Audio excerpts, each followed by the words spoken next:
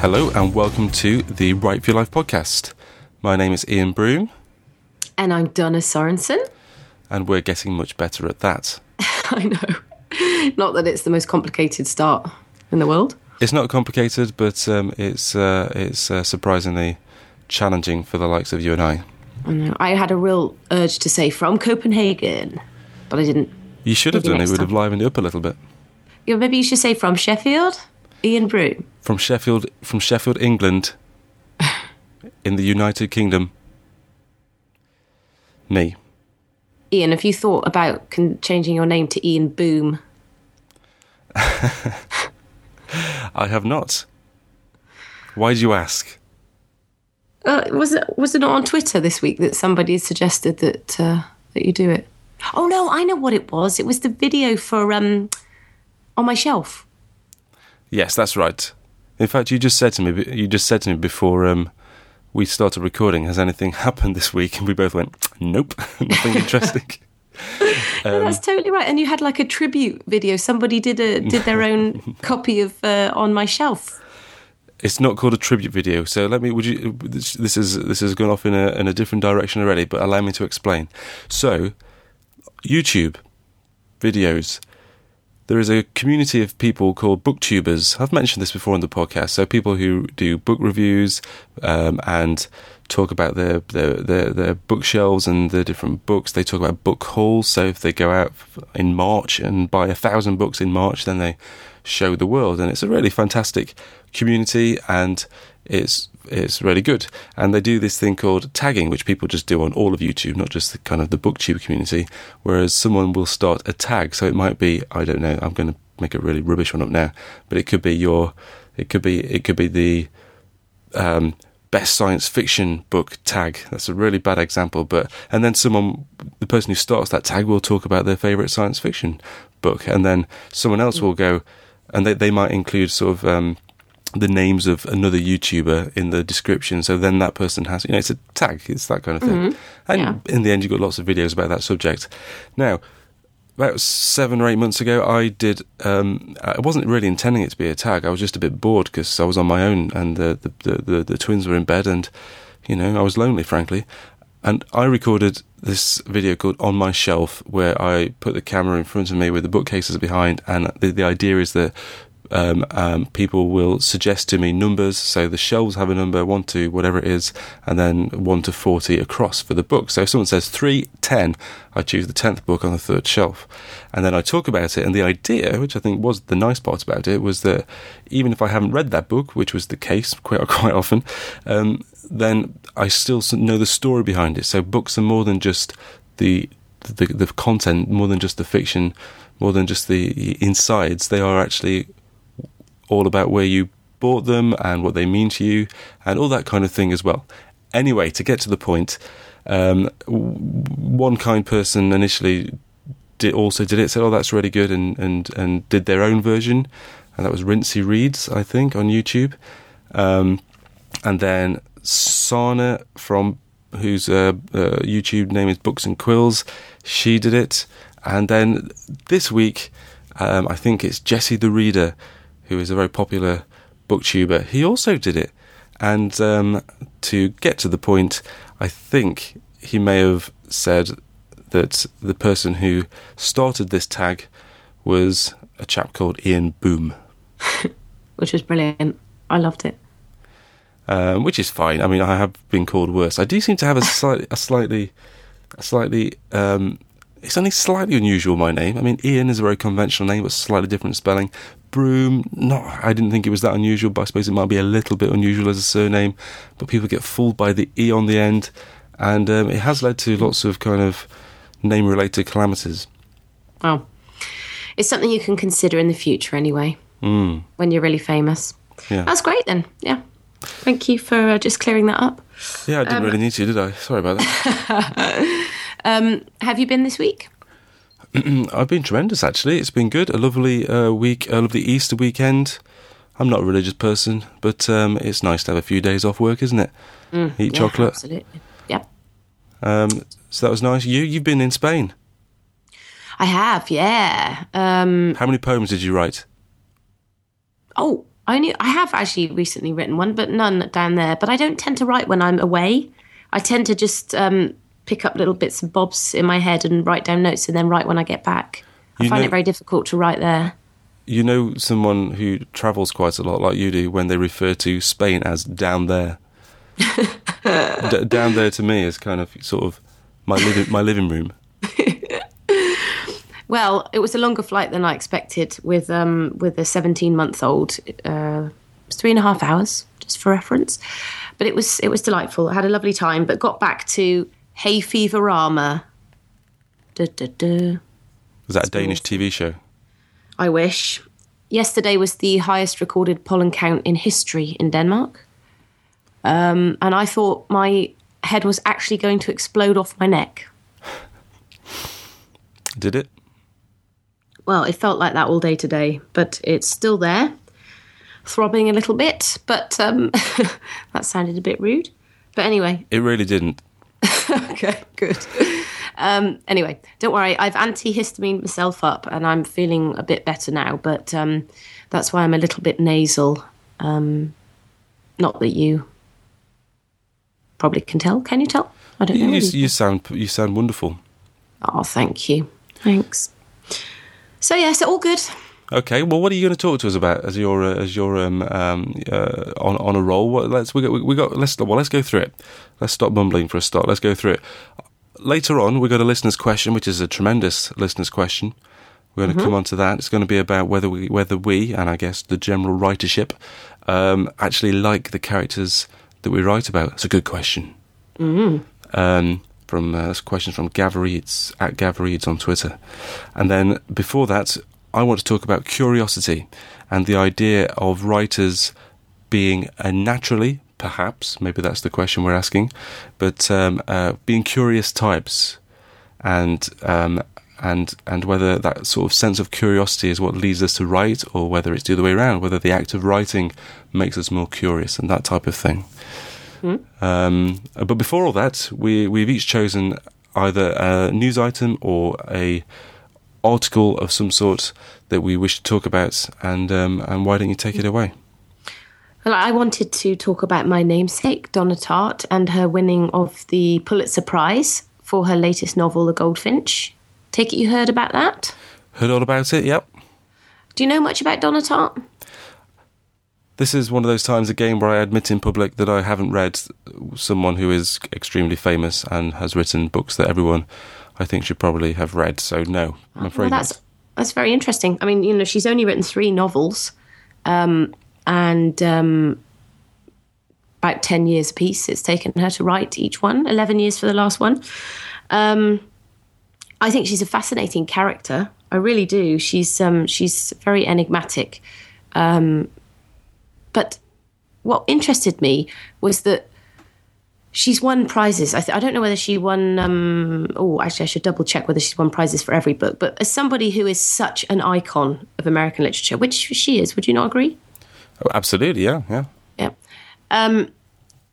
To have taken so long to write each book, I am staggered that she can maintain the same language, the same pace, just the same desire to keep going on a book. 11 years. You do know that that's roughly how long it took me to write mine, though. Right. You haven't forgotten that. 11 years? Well, I started in 2003 and I didn't finish my first draft properly until about 2009, and then I spent a couple of years working on it with my agent and trying to get published and all that kind of thing. It was about 9 or 10 years by the time from starting writing to publication. I guess.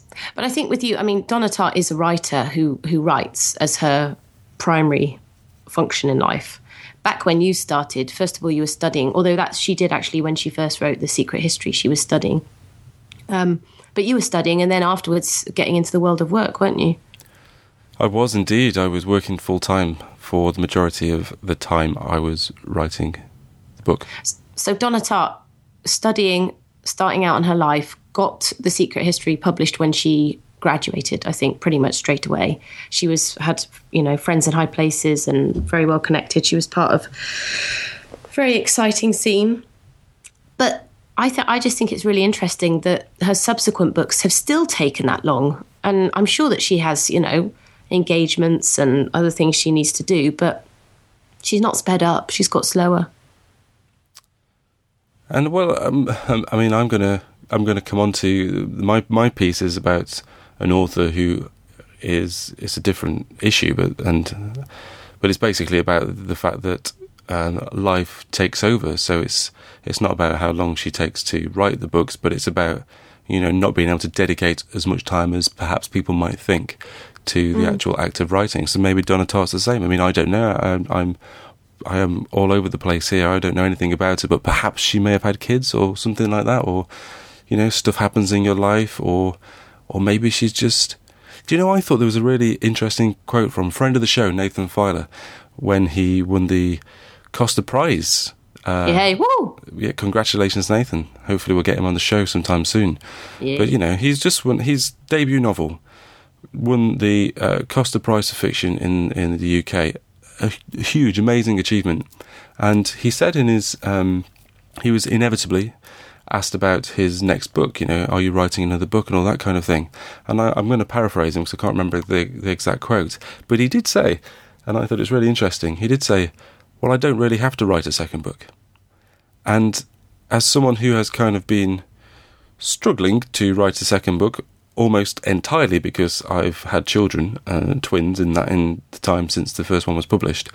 But just the very concept, and I don't want to panic my agent here, everything's going to be fine.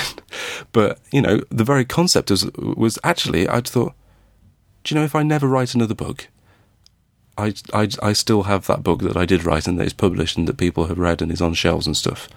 Mm. And it also reminds me of a quote by Ricky Gervais, which I've always loved. I think this is just such a brilliant quote. So Ricky Gervais, creator, writer of The Office, and when he was doing the promotional work for, I think it was the second series of Extras. So the world had seen, the first series of Extras, and I think generally it's considered to be, good. I think it got generally positive reviews, but he did have a lot of people saying, well, it's not as good as The Office, is it? And I remember an interview where that was put to him by the interviewer, and he said, well, I don't think so, but even if that was the case, I also wrote The Office. And I just thought that was such a great quote. It's like, yeah. So maybe Donna Tartt has a similar sort of attitude. If it takes her a while to write another book, who cares? Because she wrote The Secret History, and that seems to be fairly popular. But fabulous that she doesn't have that pressure, that she hasn't got her agent ringing her up and going, my God, where's that goddamn book? Because I feel like I talk about George R.R. Martin quite a lot, but I heard him recently saying that the TV series, they're catching up to him. He needs to speed up. I mean, that's a lot of pressure, when you've got that entire, production. Well, George R.R. Martin's entire readership famously are panicking because he might die before he finishes the books. I'm sorry to be slightly somber about it, but that's an actual thing, that because he's a big guy. He's getting on a bit, and people are slightly concerned that he might not actually finish Game of Thrones. Yeah. But maybe that's the final twist. Maybe. Or someone else will finish it. Oh, no, that's a terrible thing to say. I didn't mean that. You did? Did you say it? It doesn't matter. Do you know what I was thinking about? I was thinking about The Monster Calls, fabulous book. Siobhan Dowd. Did you... she started it and then she tragically died. Have you read that book? I haven't, no. But I do remember when Brandon Lee died whilst making The Crow. I know. Runs in the family, eh? Yeah, Siobhan Dowd, and it was finished by Patrick Ness. I don't even think she wrote more than the first chapter, if she even wrote the first chapter. But he took that and he ran with it in her honour, and it was amazing success, so it can happen. Indeed. But sorry. Anyway, to finish off about Donna Tartt, the only thing I wanted to say is that I can, in this case with the Pulitzer Prize and stuff, I feel like, for some reason, I feel like she's a writer that deserves to have awards, even though she's in a very select group as being one of the very few authors whose book I've not finished, and that was the Little Friend. I gave up on it. I was very bored. We've talked about that before, haven't we? Giving up on books. Sometimes you just, You just have to. I'm struggling through a book at the moment, which I would like to talk about on another podcast, but I haven't finished it yet, and it's really, really good, but I am struggling to read it. Well, I think the Little Friend, I could just sense, I just felt like it was really slow. And I can see her sitting around for 10 years writing it. But as that being said, I just feel like, I don't know why I feel like she deserves to be up there with the great and the good. I haven't read The Secret History, and it's just literally because of her persona, I think. Yeah, she has one of those names, doesn't she? She's a very striking sort of literary figure, I guess. Yeah. So anyway, that was quite an interesting Pulitzer Prize, I thought. Yeah, absolutely. So maybe we should actually go and do some research and read some of her novels and then have a conversation about it. Well, I mean, I tried, didn't I? I don't want to go back. True. Don't make me go back to The Little Friend, please. You don't have to. Thank you. So what were you going to talk to us all about today? Okay, so I'll try and make this brief because I noticed that we are cracking on with time already. But it's a very small thing, but I thought it was interesting. So I referred to it already, but this is a blog post by an author called Shannon Hale, and this is a New York Times best-selling author of children's and teen fiction. I confess now that I don't know an awful lot about her. I guess that's because I don't read an awful lot of children's and teen fiction, so I apologise in advance for that. Hopefully it's not really the point.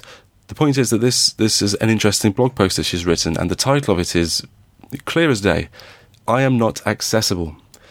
And I'll just read the first paragraph and then another section to you. It says, this is Shannon Hale writing, I just read through some accumulated emails that go to my public account, and quite a few said some variant of, I will no longer read your books if you don't answer my email. Some said it nicely, in brackets, thank you, sweeties. Some were, frankly, my darlings, quite rude, like shockingly rude and demanding. And then she goes on to sort of point out that she could either choose to answer emails all day, or she could write her books. And then she says this: I am not accessible. I cannot be your pen pal. I cannot be your writing mentor. Email and Twitter and blogs and Facebook and Tumblr do not paint an accurate portrait of life. I am not sitting on my computer all day, available to communicate with you. I am cleaning the house and reading to my kids and physically pulling my twins apart so they don't scratch out each other's eyeballs. And then it goes on this long list of things where she's basically saying, it may seem to you, my readers, that I am sat on my arse doing nothing and not responding to your emails, but actually I am not rich, I am not kind of super wealthy, I am a working mother, and most of my time throughout the entire week is spent looking after my children, and I write when I can, and, kind of, I'm sorry, but you're not the most important thing in my life, that kind of thing. Wow. Well, I mean, I applaud her frankness and her ability to say it in a time when there's so much pressure to be constantly online and constantly accessible. And you feel, I'm sure, like I do, that it's so difficult to pull yourself off all of these different channels. I find it very difficult to pull myself off a number of things. Sorry. And so, yes, I agree. I totally said that I hadn't even got the rest of that sentence. I did it entirely for the cheap, pathetic joke that you led me into. Oh dear. Yeah, it's very difficult. It's very difficult to have children, young children, twins especially, I like to think, because, I'm allowed to. It's very difficult to kind of do what you did before. We've talked about this endlessly on the podcast in the last year or so. And that's fine. I don't want to kind of overplay that. It's just true. It's difficult.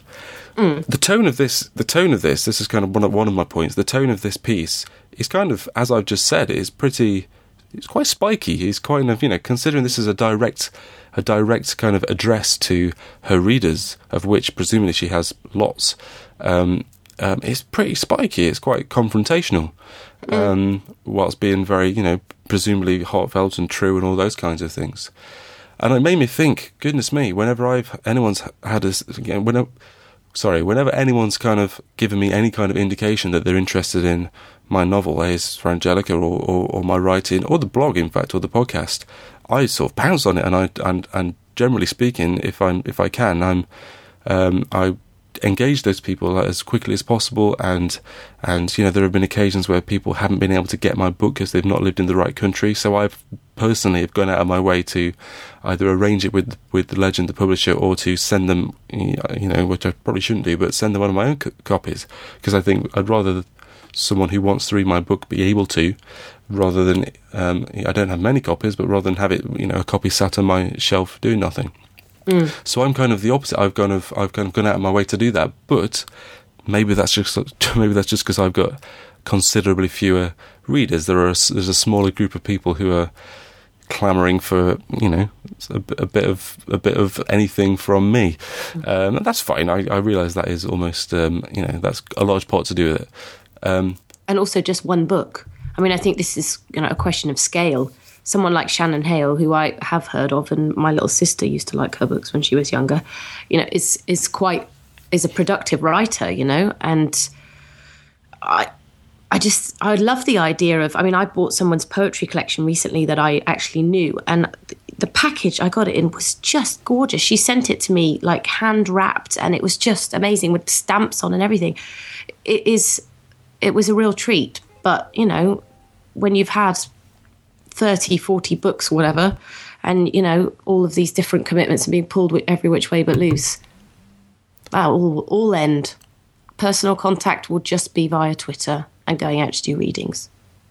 I guess you're a different kind of writer, aren't you? If you're at that point where you've got lots of books and a huge readership, you're a different kind of writer. If you're me, or someone who's just starting out, or someone who isn't published yet and is just still in that kind of novelty stage of I've written a book.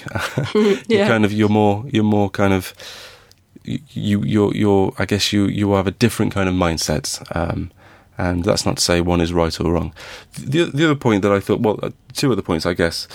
One of them is I think what she's getting at is a general misconception about authors and what they do. So her point is that she says, I'm not wealthy, like I say, and then she goes on to talk about, I only get a few hours a week to write. I'm basically a working mum, is what she says. And I had a very small taste of this a few months ago, and I'm only going to touch on this very briefly because I don't want to go into it. I just don't want to go into it. But basically, I had a minor problem with someone who I'd somehow managed to upset. They in one way or another on the internet, and they made their feelings really clear in what was supposedly a review. And it was quite personal, and I was really, really upset by it in the end. At first I thought, this is just crazy. Then the more I thought about it, I thought, God, this is really rubbish that this has happened. This is now permanent on the internet, and I found it quite upsetting. And I was trying to work out why I found it quite upsetting, because I'm pretty thick-skinned. I've had plenty of rejections, like most authors, and all that kind of thing. Not a problem at all. Bad reviews, absolutely fine. They're available on the internet if you want to find a bad review. Everyone has them. But what upset me about it was this misconception about what I felt was a misconception about me personally, but also about just sort of what authors do and what they should kind of what's kind of fair game to say about them, I think, or just generally what people think. And I think perhaps I forget sometimes that if you have a novel that people can buy from a shop, then people don't think you're famous. That's not the right term, but there is a certain kind of cachet that goes with that, where people think about you perhaps a little differently. Now, to me, I'm not saying that about myself, but I think that there is that kind of I don't know, sort of thing that still exists. Mm-hmm. But the reality is, the absolute reality, which I always hope to convey on this podcast, because it's called Write for Your Life, and it's about kind of the realities of writing. The reality is that I'm just a normal bloke who happens to have written a book, having done a degree and that kind of thing, like loads and loads of other people have. I'm a normal person with a wife and two young children and a mortgage and all those kinds of things. And it was that misconception about that that it suddenly dawned on me that maybe not everyone realises that. And I think that that's partly what Shannon Hale is getting at here. It's quite a spiky way of doing it, I have to say. But I think she's effectively saying, look, I can't answer your email. I've got children here, and I'm not sat in some ivory tower writing all day. I've got a life to lead, just like you. And so that leads me to the other question, which perhaps you can answer, because I'm talking a lot. But it also made me think, what right do readers have over you as an author? If any. Well, back when I worked in publishing, we got a lot of fan mails, fan letters and things like that into various authors, and emails and things like that, and we would forward them on. But I also had authors that, in Ireland, it was in Ireland I was working, were very, very well known to kids and stuff like that. Writers that had lots and lots of books out as well. And they just weren't able to answer them all. Some of them really, really did. And they just made sure that they answered it. And I just think it's a personality thing, I have mentioned before that I met Seamus Heaney, the great poet. He was the kind of person that if you contacted him would probably write back, send you something personal. So I think it's not so much about rights, because nobody has any kind of right over you, but it's about what you want to get out of it, of the role of being a writer or in the public sphere, which you ultimately are. I mean, you're not a celebrity necessarily. But no, I don't think there's any not necessarily about it. No, I don't mean you. I'm talking about the general you. I know. Most writers, you wouldn't, walk down the street and go, oh my God, look who that is. That's the nature of the beast, sitting behind a writing desk writing all day. But I just think if you have the chance to engage with people. I was thinking about Mallory Blackman, the children's laureate. She's someone who's very active on Twitter with her demographic, the kids who are reading her books. So, it's just whatever floats your boat, whatever you can cope with. Everyone's just trying to do their best. It's true. I think your accessibility probably changes. I don't think that you can be completely accessible. For example, when you do have small children, but once you do have people, even just throughout a day, for example, Twitter. Sometimes you can post a lot and check a lot, and then you might have an hour where you have to do something and you can't do anything. So your level of engagement is constantly changing with all these different platforms. And I have to say, it may have been a slightly spiky way to say it, but I'm quite inspired to just say that, this idea that I'm not constantly online. I was like, oh God, I am constantly online. When she said I have a life outside, yes, I do, but I'm way too sucked into the online world. I'm going to try and pull back. Sounds like a topic potentially for next week, because yes, I think I'm the same, but it depends on what you're doing, doesn't it, I guess? Yeah. Oh, well, thank you, Shannon. Thanks, Shannon. Thanks for the inspiration for the...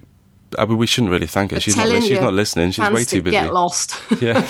She would say, "Oh, thanks for...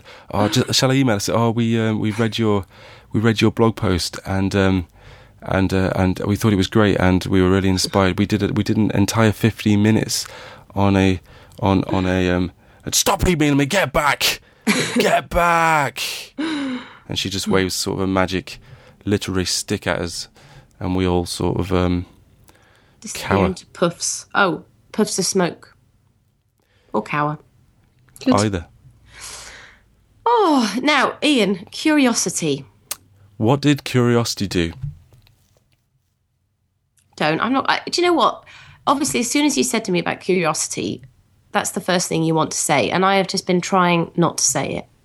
And I think it's a little bit upsetting that every time you say the word curiosity, all I can see in my head is a cat. It's a shame. No. There's more to that word than just cats. Well, a lot more, as we're about to find out. But were Curiosity Kill the Cats? Is that a proper? Is that like a known phrase, or is it just a band from the 80s in the UK? I'm pretty sure they were named after the phrase. There is a phrase called Curiosity Kill the Cat that I definitely should have known about and shouldn't have indicated that perhaps I didn't on a podcast. Absolutely. Right. Sound like a right buffoon. I feel like one. I always imagine that it's because cats tend to, and I do love cats, but they do tend to kind of get themselves run over quite a lot. And that's where I imagined it came from. You think that's where it came from, cats getting run over? They're like, oh, what, those bright lights coming towards me? That can't be true. That can't be what it's...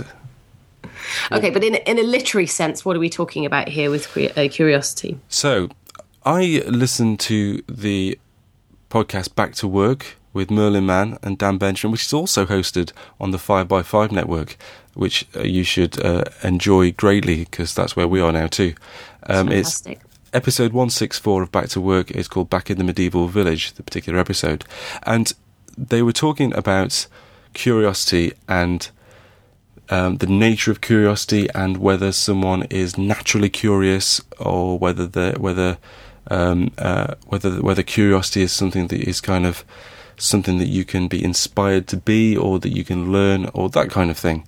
And they were talking about it in the context. One of the examples was, I think it was Dan Benjamin, who said that when he was young, he just took a radio apart because he had to know how it was built.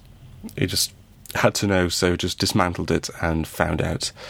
And it's that idea of kind of not just accepting what's in front of you, and kind of wanting to have that kind of deeper knowledge, or just think about something that little bit extra to kind of really explore it.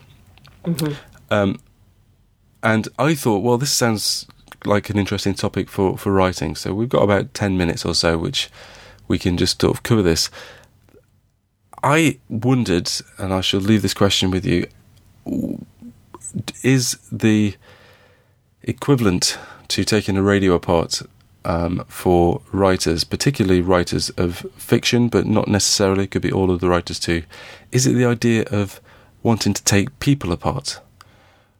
Are we naturally curious because we see someone, or we overhear a conversation, and we just want to know the rest of it? We want to know what led to that particular conversation, or why someone did something, or why a character might end up in the position they end up in. What do you think? Yeah, absolutely. And not just the taking people apart, but taking situations or mad occurrences, taking everything apart. Absolutely. That actually brings me back to Donna Tartt, The Secret History, her first novel. I was reading about the fact that it wasn't a whodunit, it was a whydunit, and you found out right at the start it's a murder story. Murder. I was going to say murder mystery, but it just sounded so naff. But where you found out who did it and everything to do with the murder, and then it worked backwards from it. So it was a murder mystery turned inside out. So it's absolutely the whydunit. It's a good term. Yeah, it is. But I know a lot of people that do things like take radios apart. I also have ex-boyfriends that did things like that took whole washing machines apart and like laid them out piece by piece next to each other. Must have been a fun day for you. And people who are, I don't know, obviously not everybody is that curious about how things work, but I love the fact that there are different types of curiosity, and there are people who are seriously curious about how things work, but it has to be the absolute literal nitty-gritty of how it works, whereas for writers it's more the philosophical side of things. That's a really good way of thinking about it. I like that. Oh, thanks. Well, the example, I was trying to think of examples that I could draw on in my own writing, and the only thing I could really think about, for a start, I think like most writers, I think that conversations, overheard conversations, little phrases or snippets of things that we kind of overhear on the bus or the train, or that our families say or friends say, conversations in the pub, conversations at work. Everyone has those things, but I think writers just can hear a single thing and just latch onto it, and we just think, how can that be? What else happened there? What's the context of that? And I've talked before, I think, about the first line that I wrote of the novel, which was Benny paints pictures with his eyes closed, and I didn't have anything else, but I just thought, Benny paints pictures with his eyes closed, and I became curious about the idea of someone who painted with their eyes closed. What situation would that be where's the story there? What happens around that? And actually, that was the starting point for an entire novel. It wasn't what the novel was about in the end, really, but that line is still there, and it's the context around that comes from, I think, a certain sense of curiosity. And when people sometimes, doesn't happen very often, when people ask me about the book and they ask, why would someone who at the time who was 23 years old, why would you write about serious illness and a woman in her 50s who's had a stroke? Why would you do that? And my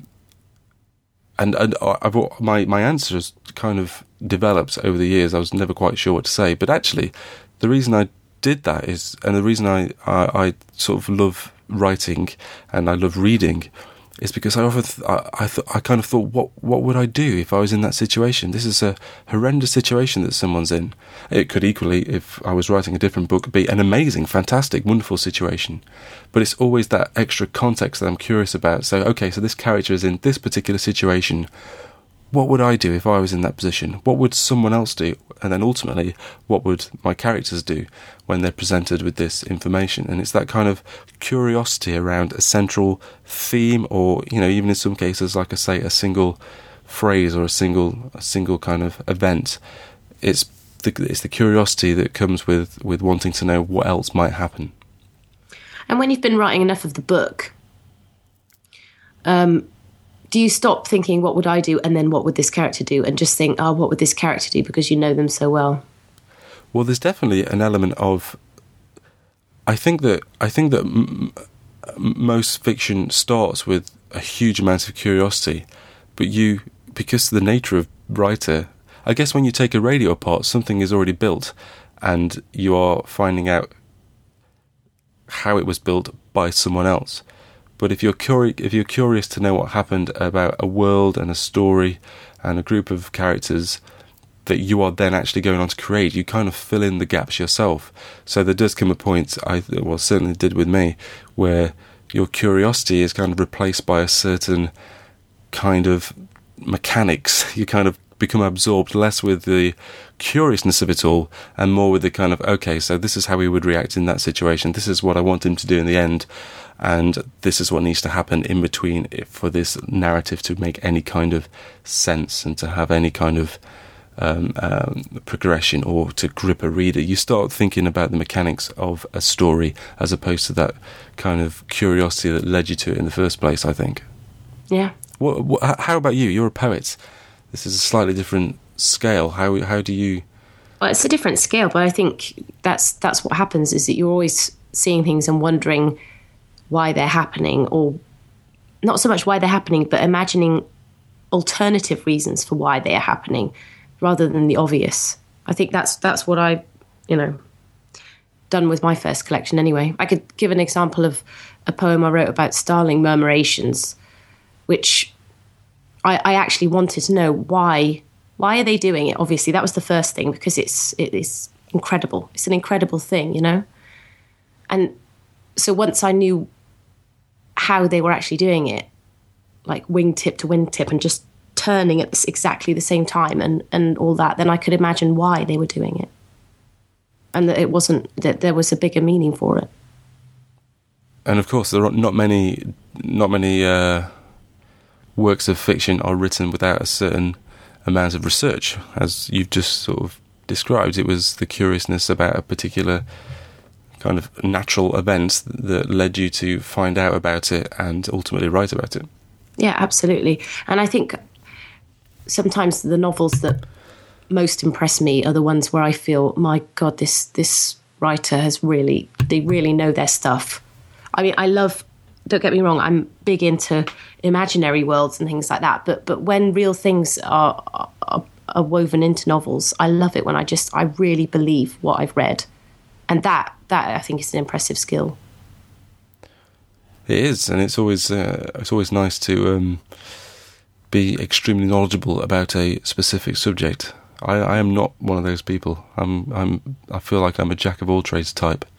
No, but if you were gonna, for example, when you're writing about strokes, you need to really understand what's going on. I mean, and you have to, at that particular time, that's your focus, to become as knowledgeable about something as you can. I guess that's what it's like to be a writer. You just move from one thing to the next.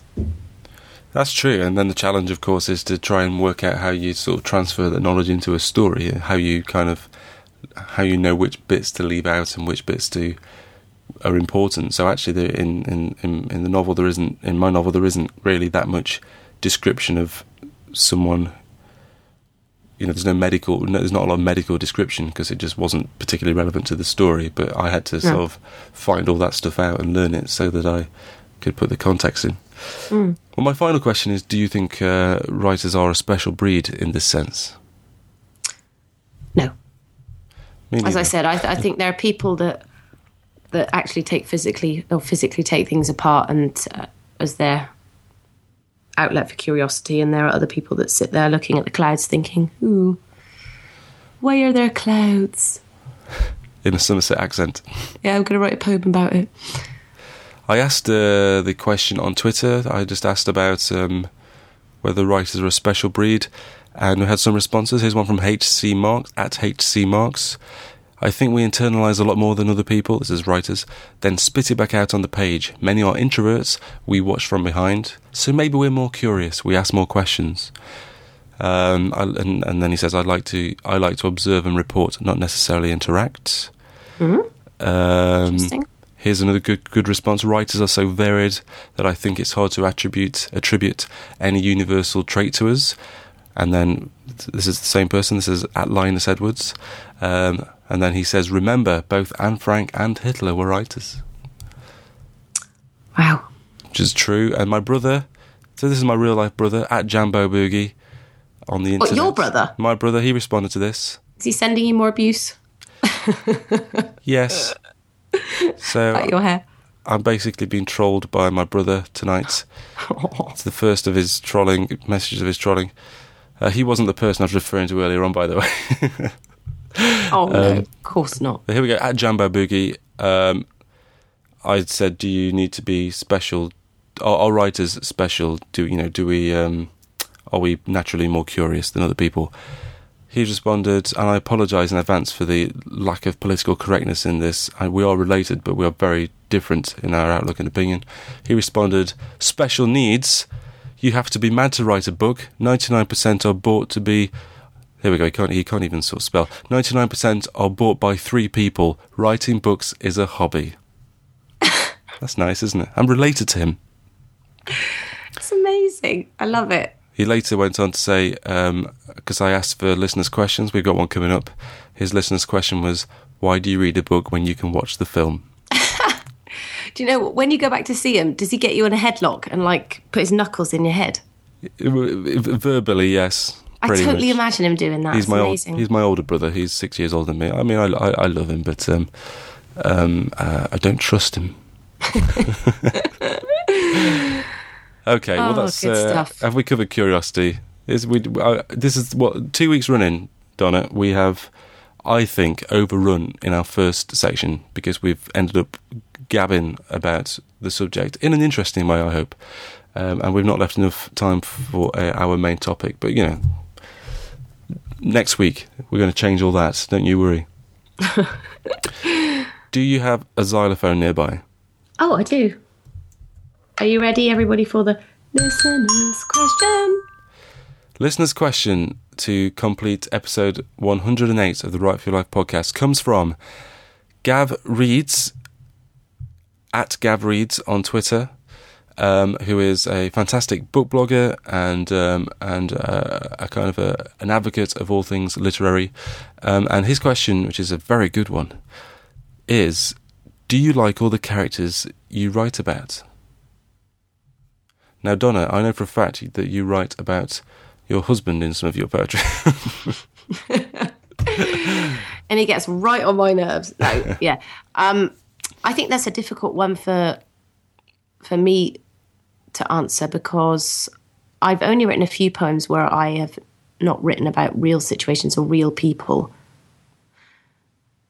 So I don't think I can answer that yet. So the reason you're not answering, it's because you don't write about fictional people so much in your poetry. No, and I think that they're so fleeting as well. If you write a poem about a fictional person, you don't have time. I kind of see them as like photographs. It's a snapshot of that person at that particular time, rather than a novel. Well, it would be more like a film. To put the question in a slightly different way for you, then, do you like all the characters you write about? How about have you include the few fictional kind of people in your poems? Have you particularly chosen characters who you don't necessarily like? Have you sort of seen someone in the real world and just thought, I don't like that person, I'm going to write about them in my poetry? Are there any sort of characters that might be slightly questionable? No, actually, and I think that when you put it around that way, for me, I realise that the people that I would create in my mind are people that I would have some kind of empathy or sympathy with or want to know more about. So they're not going to be complete divheads. I think I couldn't put that much better in terms of how I think, to be honest. It's the word empathy, isn't it? So for me, if I think about the novel, I think about Ace for Angelica, and we have a main character who some people have described as creepy. He's certainly, initially, you kind of wonder what the hell he's up to. He seems to be kind of, he watches his neighbours. There's this idea of him being a voyeur, and of course he sort of effectively keeps his wife prisoner to a degree. That's not quite accurate, but he doesn't go to get help when he perhaps should have done, or definitely should have done in a medical sense. But the whole point of it for me is that you can't have a truly unpleasant character with absolutely no redeeming features whatsoever, who you can just have no empathy with whatsoever, because it's just impossible to read. You need to have at least some understanding of where they're coming from. You need to have some idea of why they are who they are, or why they do what they do, or why they've done what they've done, I guess. And remember Darth Vader getting his helmet taken off at the end of Star Wars, A Return of the Jedi. Suddenly none of it mattered. None of the strangulations and the torture, none of it mattered. And that was because you understood him. Yeah. But going back again to George R. R. Martin, I mean, come on, some of his characters, you are just like, you are the most despicable creation ever. You're talking about Joffrey? Yeah, or as my husband calls him, Jeffrey. Yes. Not on purpose. Yeah, well, amongst many of those characters. So it can be done, but I think you must have to enjoy it, don't you think? Otherwise it would be pretty depressing. But even with Joffrey from Game of Thrones, or that's the TV show, isn't it? From Ice and Wind and Earth, Wind and Fire. What's it? Song of Ice and Fire. YMCA. Yeah. Joffrey, desperately unpleasant person, but you understand why he's like that, because you see, you get the wider context of the Lannister family and the fact that he would appear to be the son of a brother and sister of an incestuous relationship. You don't just kind of said, right, here's this completely monstrous person and no explanation, this is just who he is. He's just monstrous. There is that context, and you might not. I agree. It's difficult to empathise with Joffrey, but there is still that idea of. But you're doing a good job of trying. Trying, yeah. There is trying to justify his behaviour. Indeed. Yeah. But you know what I mean. There is in terms from a writer's point of view. There is that construct around his unpleasantness that allows a reader, I think, to at least have some understanding of why he is who he is and why he's doing what he's doing. I do agree to an extent, but one of the things that I really love about George R. R. Martin is that I don't think he has any desire to give people closure. Any kind of candy floss Hollywood ending to any kind of situation, or to leave you feeling like, oh, now I understand a bit better these things. I think that, life is hard, and sometimes not everything can be explained. That's what comes out of it for me, and it's a bit more realistic. I mean, obviously, it's completely unrealistic. It's medieval fantasy. But you kind of know what I'm saying, don't you? I think I know what you're saying, yes. I do. Brilliant. So I'm not sure if we've answered that. I think, yes, I generally like all the characters that I've written about, and I think it would be very difficult for a writer to not like any of their characters. I think that you would struggle to do them any kind of justice if you weren't able to kind of provide that extra context to explain their actions. Yeah. That's it. Oh. Well, thank you. It's flown by, as usual. It has. If anyone wants to find the show notes for this episode, so all, maybe just most of the links that we talked about, the articles that we talked about, that kind of thing, you can find those show notes on the 5by5 website, and you can find them for this show particularly on 5by5.tv/WFYL/108. And you can find... It's very easy. It's much easier than it used to be. Mm-hmm. You can find me on the internet on Twitter at Ian Broome, at IAINBROOME, or my website ianbroome.com. And I'm at The Flying Poet on Twitter. And that's probably the best place to find me. I do have a Facebook page, but I'm going to be honest, I'm not doing much on it these days. It's terrible. I need to do more. It's... Yeah, Donna Sorensen poetry. You are not accessible. I'm not. Not intentionally, I mean, I should say. See, that's a much politer way of saying it. You don't have to be spiky. It's pathetic. It's a spineless way to say it. No, I would love to have fans clamouring for my attention, honestly. I'd send them all little special package books. Well, there's an offer. Buy my book and I'll send it to you specially with a little horsey stamp on it or something. Right. Well, I'm taking you up on that offer for a start. Cool. All right. Well, thank you very much, Ian. See you next week, eh? Will do. Ta-ta. Bye.